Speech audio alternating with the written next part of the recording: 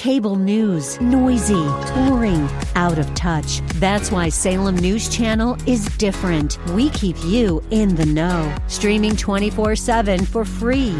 Home to the greatest collection of conservative voices like Dennis Prager, Jay Sekulow, Mike Gallagher, and more. Salem News Channel is unfiltered and unapologetic. Watch anytime, on any screen, at snc.tv and Local Now Channel 525.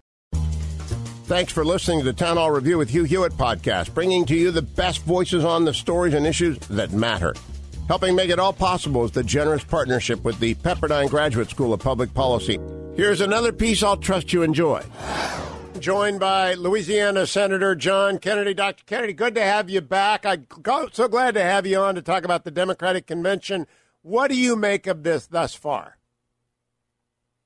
I'll give you a couple of points of view, Hugh, from 30,000 feet. Number one, Joe Biden may be the nominee, but the new head of the Democratic Party is Bernie Sanders.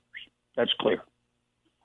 He is almost single-handedly, along with Congresswoman Ocasio-Cortez, moved this party to a place that I think most objective, fair-minded people say, boy, they've changed. We don't recognize it. Number two, the folks who put together the convention clearly have tried to minimize the role of Congresswoman Ocasio-Cortez. That's just a fact.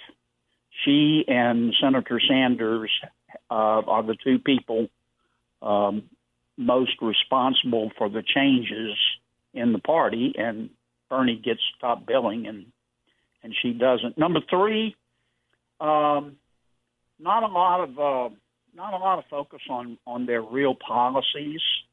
They're focusing on Warren and fuzzy stuff like that we all could agree on. They're for children, they're for prosperity, they're for racial justice, they're for little warm puppies. Who can disagree with that?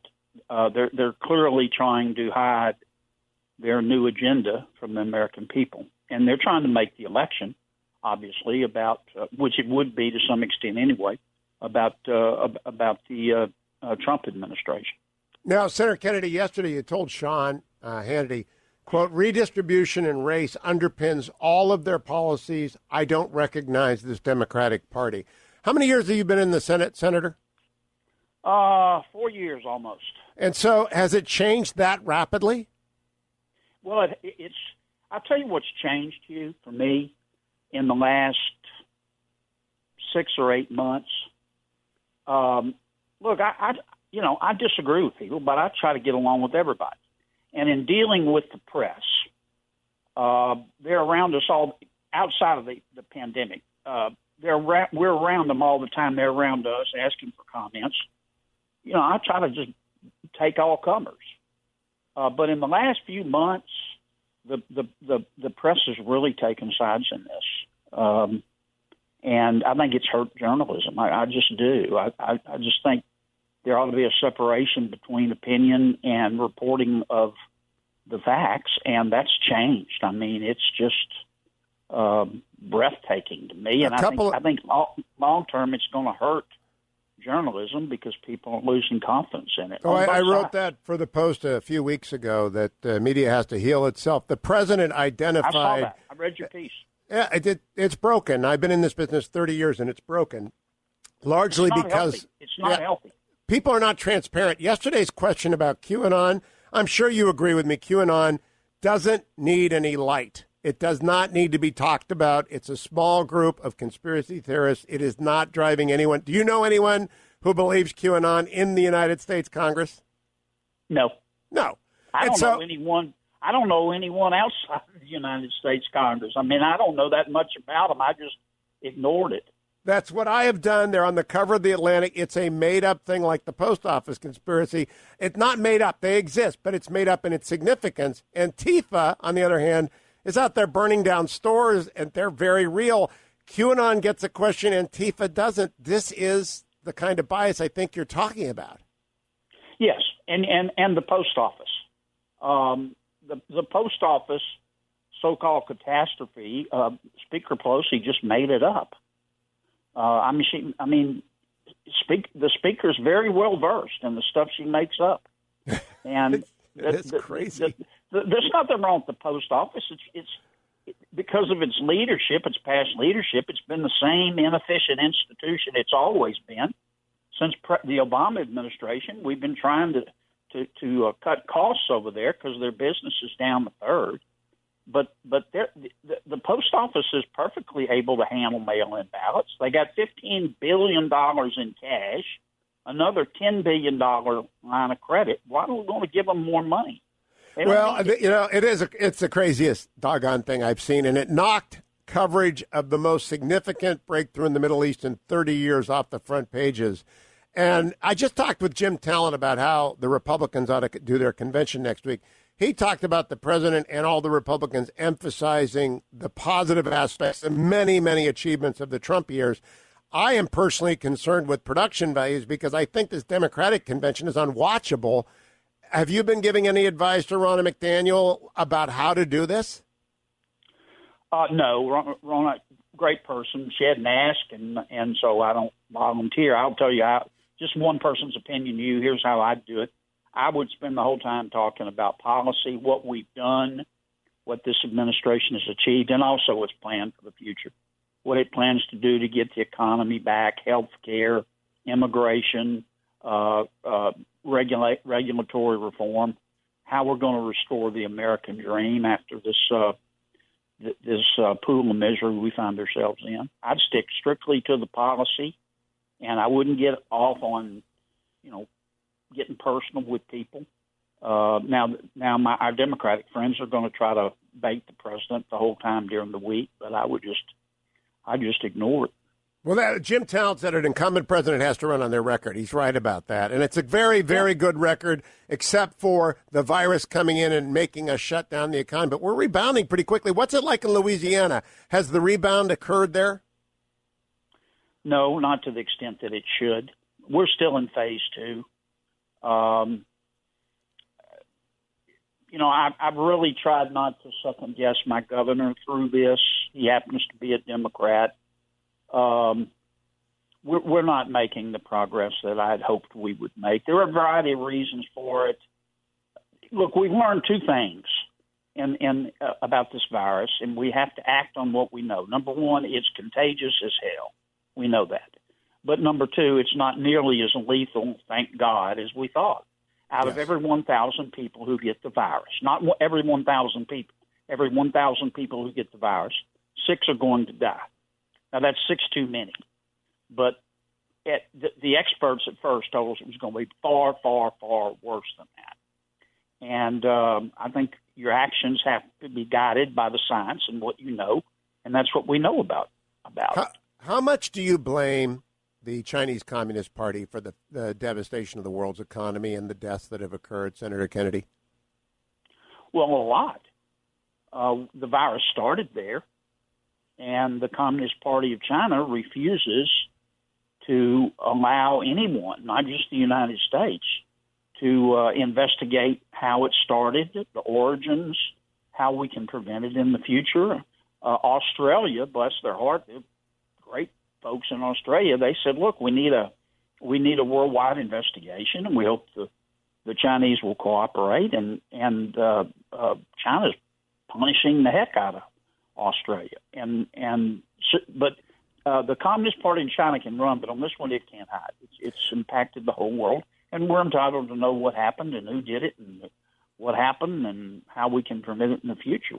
Now, Secretary of State Pompeo said yesterday on Brett Baer's show he's shocked that the Democrats have not discussed China at all. And the Trump campaign released a very hard-hitting ad about Joe Biden's 40 years of China boosterism.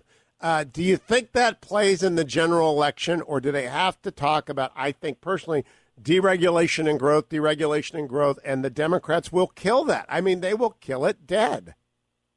Well, here's why I think they want to avoid China. And I think this is a factual statement. President Obama put Vice President Biden in charge of the foreign affairs of 2 countries, Ukraine and China. And one of his children walked away from both countries with contracts worth billions of dollars. I don't know that anybody did anything wrong. I'm not saying they did or didn't, but I can tell you that message, the message that sent to the world. America's foreign policy can be bought like a sack of potatoes. And I don't think the Democrats want to talk about that. Do you think the Republicans should next week? I think, yes. I mean, it's just a fact. Everything I just said is factual. And you know the media will attack whoever brings that up relentlessly, as they have done. When Tom Cotton brought it up on this show, he was attacked relentlessly because, let me play for you Donald Trump talking about the media center and get your comment on this. Here's the president this week. It's the media clip, gentlemen. Well, I think according to most, the real people, not the fake news and this press that we're running against, because my biggest opponent isn't Biden, it's not the Democrats, it's the corrupt media. We have Senator Kennedy, if you bring up Hunter Biden, the media will go after you and anyone who brings him up. True. But that's not going to stop me from talking about what I want to talk about. Look, let me say it again. Whatever your bias is in reporting the facts, it's wrong. It may make you feel good for a second. It may get you a few extra clicks for a second. But in terms of the long-term health of journalism, they're eating themselves. And and it's all premised on the fact they think the American people are morons and that they can't see through this. The American people not only see through it, they've lost so much confidence in the media. The media now polls right up there with skim milk.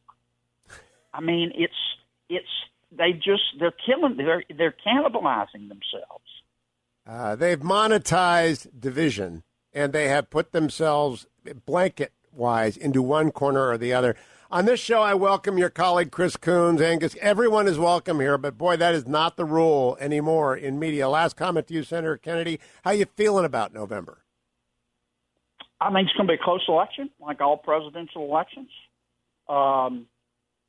This is kind of hackneyed, but it's going to depend on turnout. I don't believe these polls of one side's ahead 10 or 12 points. This country's pretty evenly split. I do think we'll hold the Senate. I don't know enough about the House to talk about it in the elections there. But I think it's going to be a really close election, and whoever gets their vote out is going to win. I got a bonus question. You're on Judiciary. We really need Lindsey Graham to win again. I think he'll do so easily, but your committee, among very few, has worked very, very well. It has, and Lindsey will win his race. It'll be probably a little closer than it has been in the past, but people on both sides are more passionate, and that to a large extent is a good thing. Yeah. I've supported Lindsey in getting the facts about what happened in the dossier debacle rather, and I hope we'll continue to do it. I just want to follow the facts and go where they lead, and I think there were a handful of people at the FBI and Justice and maybe in our intelligence services that acted on their political beliefs to try to influence a presidential election and try to hurt a brand new president. And I think that's wrong, no matter who the president is. Keep up that and keep confirming judges. Senator Kennedy, great to talk to you as always. Thanks for spending time with me. Thanks for listening to the Town Hall Review. Our program is coming today in partnership with the Pepperdine Graduate School of Public Policy. It's America's most unique graduate leadership programs offered on Pepperdine's breathtaking campus in Malibu, California. Learn more at publicpolicy.pepperdine.edu. If you're enjoying the podcast, please tell a friend to go to Town Hall Review and sign up as well today. This is Lanhee Chen of the Hoover Institution for townhall.com. The Democratic National Convention, or the virtual convention, provided for us a display of the battle going on for the heart and soul of the contemporary Democratic Party. On the one hand, we saw efforts to show moderation, for example, Republicans who are crossing over to support Joe Biden. And on the other are progressives like Bernie Sanders and Alexandria Ocasio-Cortez, who want to remake America into a socialist haven. But make no mistake about which side of the party is ascendant. You need only look at Biden's vice presidential nominee, Kamala Harris. She's supported single-payer health care. She's supported policies to decriminalize illegal border crossings. And she's called for a Green New Deal that would raise energy prices and, yes, kill millions of jobs. Don't be fooled by the show you saw last week. Joe Biden and the Democrats will pursue a radical left agenda if given the chance this November. Voters will have to make sure they do not have that chance. I'm Lanhee Chen. Publicpolicy.pepperdine.edu